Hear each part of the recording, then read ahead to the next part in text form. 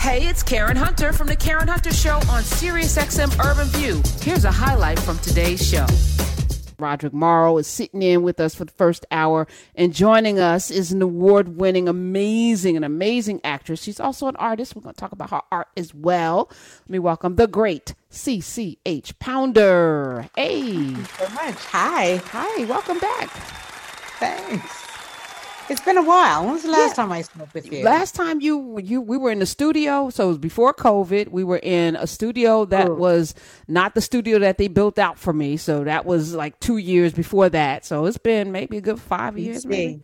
Yeah. So wild. BC, so before COVID is an amazing thing these days. Yes, wow. Yes. How are you? How are you holding? So I was spending the day watching the latest Avatar, just to see you in it, right? I think you're. Did you nod? I blinked. I was like, was that CC?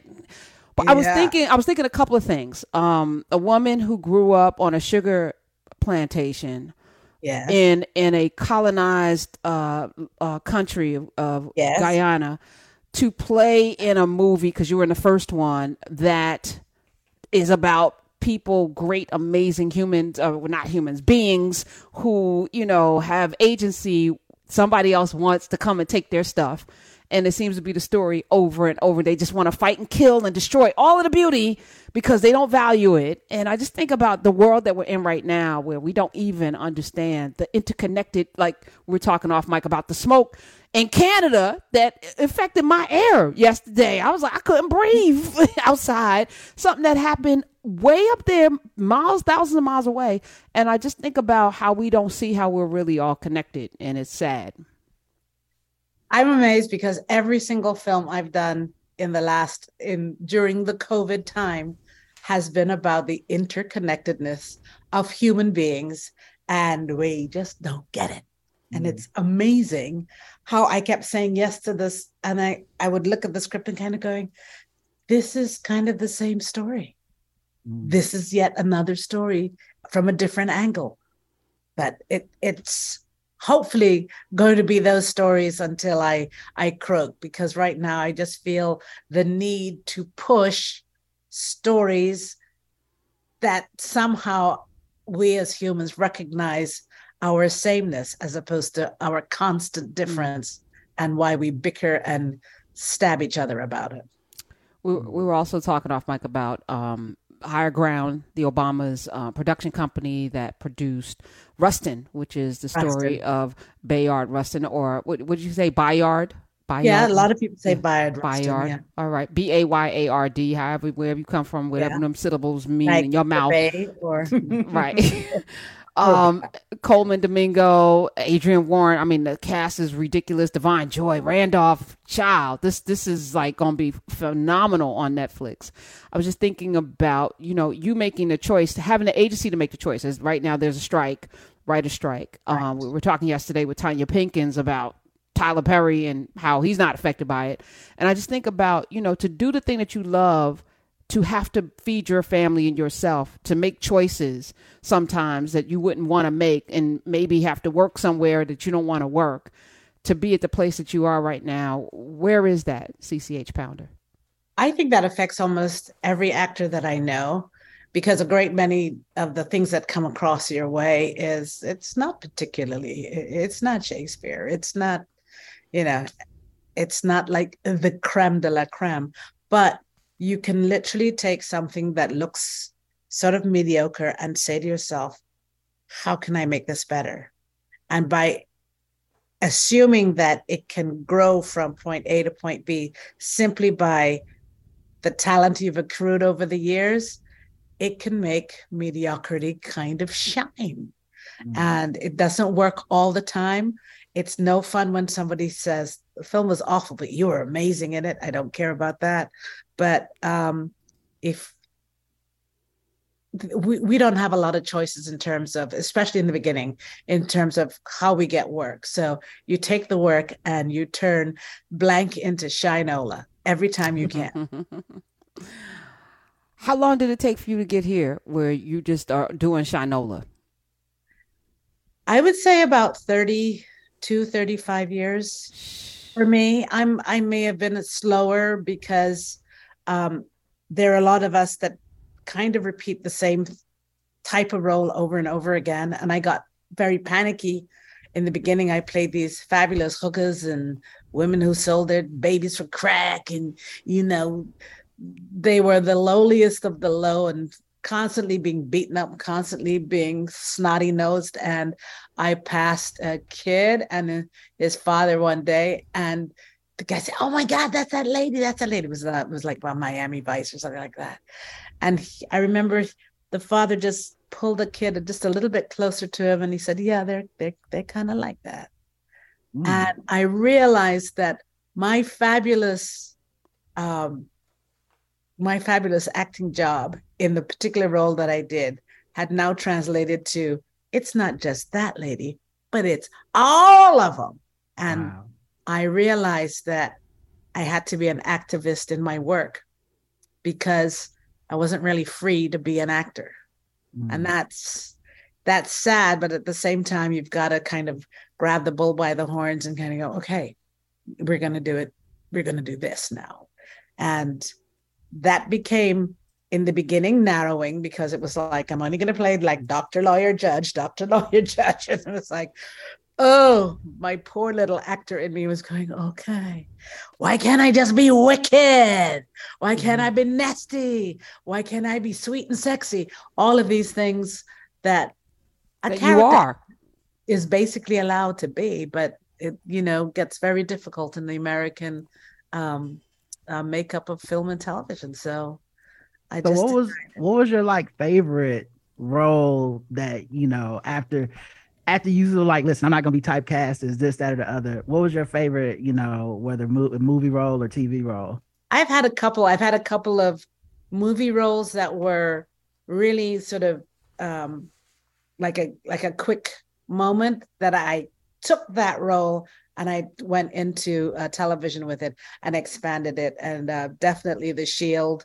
Yes. I had done that role in a movie called Sliver with Sharon Stone and Billy Baldwin, and Stephen Baldwin. And it was like just a little kernel of something that I went, wow, if I could really, you know, get my meaty hands part on this role and really kind of expand her, this would be great. And therefore, Claudette was born in The Shield. Oh man, I love that role, by the way. That's one of my favorite. That series really feels like very foretelling of just where America is. Scary. That's scary. Yeah. Facts. I loved you in Sons of Anarchy as well. If we're going to do TV. Yes. So the Sons of Anarchy role, there was a scene that I loved that stepped out of, you know, because I didn't want to do Sons of Anarchy, I'll be honest. And they just sort of strong-armed me like, Cece, you got to do it. And so D.A. Patterson has a moment when she goes into the bathroom and she's been fighting these people and it's not going anywhere. And she decides to take her gloves off and she goes in the bathroom and she snatches her. Yes. And she says, time to get hood, sister. Yeah.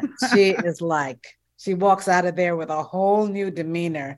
And there's nobody in the hallway, but it's as if there were 1,000 people in the hallway going, whoa, you know. So I had a great time with that. I remember that scene because a friend of mine, we always say this one line to each other from one of the episodes where they see that she's got the wig off, and the brother turns to the other dude and goes, "Sister be kicking it with the real flow." I was like, yeah, she took the wig off. They in trouble now. What's it like filming Avatar? Like, did you have to do the whole like thing on your face that I always see in the behind the scenes? I did. And just getting back to Avatar for a minute, Karen, it's the idea that I was there in a blink and I got this fantastic credit and I thought, ooh, and then it was like, did you see me? It was gone. And I realized that they had to introduce so many of those kids that by the time it came to the old folks back at home tree, there wasn't much time. But you know, I've also done Avatar 3 and Avatar 4. So wait, come on through with the come on checks. Come on checks. Yes. I'll be around for a little bit. I love it. Well, it took 20 years. By the time the second Avatar came, I ain't care anymore. I remember that my first experience, I actually went with the 3D or whatever it was like new technology. There was nobody in the theater. I went like Christmas morning with a couple of friends, and I'm sitting there. I just beat somebody in Scrabble, and we went to see Avatar. And it was one of the most incredible. I remember sitting there grabbing at the little things, and it was just so beautiful. It was amazing. And this one did just as well. I think the Avatar is like Avatar, the third highest grossing movie of all time. So clearly everybody was like, all right. Which it like had to be at least the fourth highest grossing to make money. And of course, James Cameron said, I got y'all. Don't worry about that. But the irony is that he's beating himself. You know? Yeah, he's the man. Okay, listen, I'm a James Cameron truther. I'm an Avatar truther. I love those movies. I go to the theater to see them. Okay, I need to see the 3D, the IMAX. I want to live in that world. They really like created something from scratch. We don't have a lot of that happening anymore. I've never seen imagination such as this. It's like wait till you see the next one and the next one, because I will. It's an arc that wasn't like, oh, that did so great. Let's do another one. This is the story. If we get to this part, we're doing great. If they let us go this far, we're doing great. And that's really the secret of it, is that it's not based on numbers. It's based on a story idea that he wants to put out there to the world. And the whole thing is written. You gotta love those kind of people, you know, those folk, those visionaries, because we have very few of them, and this AI is gonna destroy the rest. Anybody that might, but that's why I love sitting with you, people like you. Roderick Morrow is here, CCH Pounder, the great CCH Pounder, because you create something out of nothing, and you also understand art at a tertiary level. So you now have an art exhibit featuring pieces from your collection, the Diaspora Stories, which is why I brought the sugarcane farm in, because I'm imagining there's some hearkening back to that. Tell us about it. All of those things. I don't want to leave out my late husband, Boubacar, because if it weren't for him, really, I would not have gone on such a huge art journey. I had my own private collection. And when I married him, within a year, he said, I need to have a museum. And I was like, oh, sure. Okay, let's go build one of those, brother. And when we did the math, his interest was in traditional African arts. And I said, we can't afford to do it. We can't afford it because we don't know how to do the testing. We don't know what's false or what's real. Even though it's your eye and your profession, once it gets slick, it's going to go right over our heads. What we can do is start a collection of contemporary African art. We're right at it. It was the 1990s, late 80s, 90s. And we built a museum, and we opened up with what I would honestly say were 34 really good pieces. And then the rest was like, can we just hang something on the wall? And over the 25 years that we had it, it became known as one of the little gems in Senegal, West Africa. If you're going to Africa, you're going to be on the West, see the Musée Boribana. So that was the beginnings of now this voracious collector that's me. And what's happened that's amazing, Karen, is that when we started, no one was interested in diasporic art in numbers. Now people are calling like, Cece, who are you collecting? What have you got in your collection? And these are from institutions that are checking in with you, because now it is a stone rolling down the hill. And if you hadn't collected in the beginning, now everybody's trying to get on that roll and be part of it, because now they realize that they were missing out on the most amazing artists that had been previously ignored, and very few people were collecting them except within our community, and a few scattered around the world from every race. but now it's part of everyone's mainstream. China, Japan, every fair, there is an African presence. And when I say an African presence, I mean the diaspora, I mean the Caribbeans, I mean African Americans, Africa. And my great luck was that I loved collecting for so long. And I'm even specific. So there's room for plenty of other people because I fell in love with female portraiture. I guess I wanted to see myself, the ego, over and over again. There's another one. There's one. I see it right behind you. That's gorgeous. Beautiful. Yeah, beautiful pieces. And my husband one day said, okay, look, I'm married to one woman. Who are all these women on our wall? What is this? And so I said, oh, perhaps I should diversify. And so just by that comment, it allowed me to kind of take a look at other things. And so I started collecting the male image. I started collecting landscapes, and I avoided at all costs abstract. And then there was an abstract artist, Carl Hazelwood, from my country, Guyana. And I said, okay, let me learn a little bit about abstract art by African diasporic people. And so it started. And so this sort of looking now at conceptual art, which is really tough for me to take because I'm kind of like a show me state, make it plain. And concepts are a little ethereal, a little intellectual, not my favorite place to be, but the intellectuals have to exist as well. But I always say, my husband was an intellectual. He solved the world with a beer at the end of a bar. And I was the one who got all the practical stuff done. Yes. So. But it worked 40 years. Man. Will you come back? I would love to sit with you to talk about Boubacar Koné. Oh yeah, he was a really unusual creature. Yeah. Yes. Will you come back just to talk, just to celebrate him?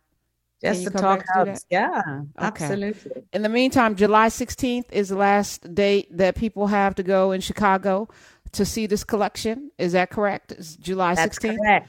And then where's it going from there? Afterwards, it's going to morph into something slightly different. It will be at the Wright Museum in Detroit in 2024. And it will be called Icons is the original name for it. And they want to change it up also because they want to add other images as well that I have in my collection. So everybody's getting very excited about how vast the collection is and how many other themes that can work for their constituents. So I'm really happy about that. So right. Detroit, but right now, Chicago, DuSable Black History Museum and Education Center. Go see that now through July 16th. CCH Pounder Collection, Mrs. Koné, thank you for being here today. I appreciate you. Hey, this is Karen Hunter. You can listen to The Karen Hunter Show live every Monday through Friday at 3 p.m. East on SiriusXM Urban View Channel 126 or anytime on the SiriusXM app.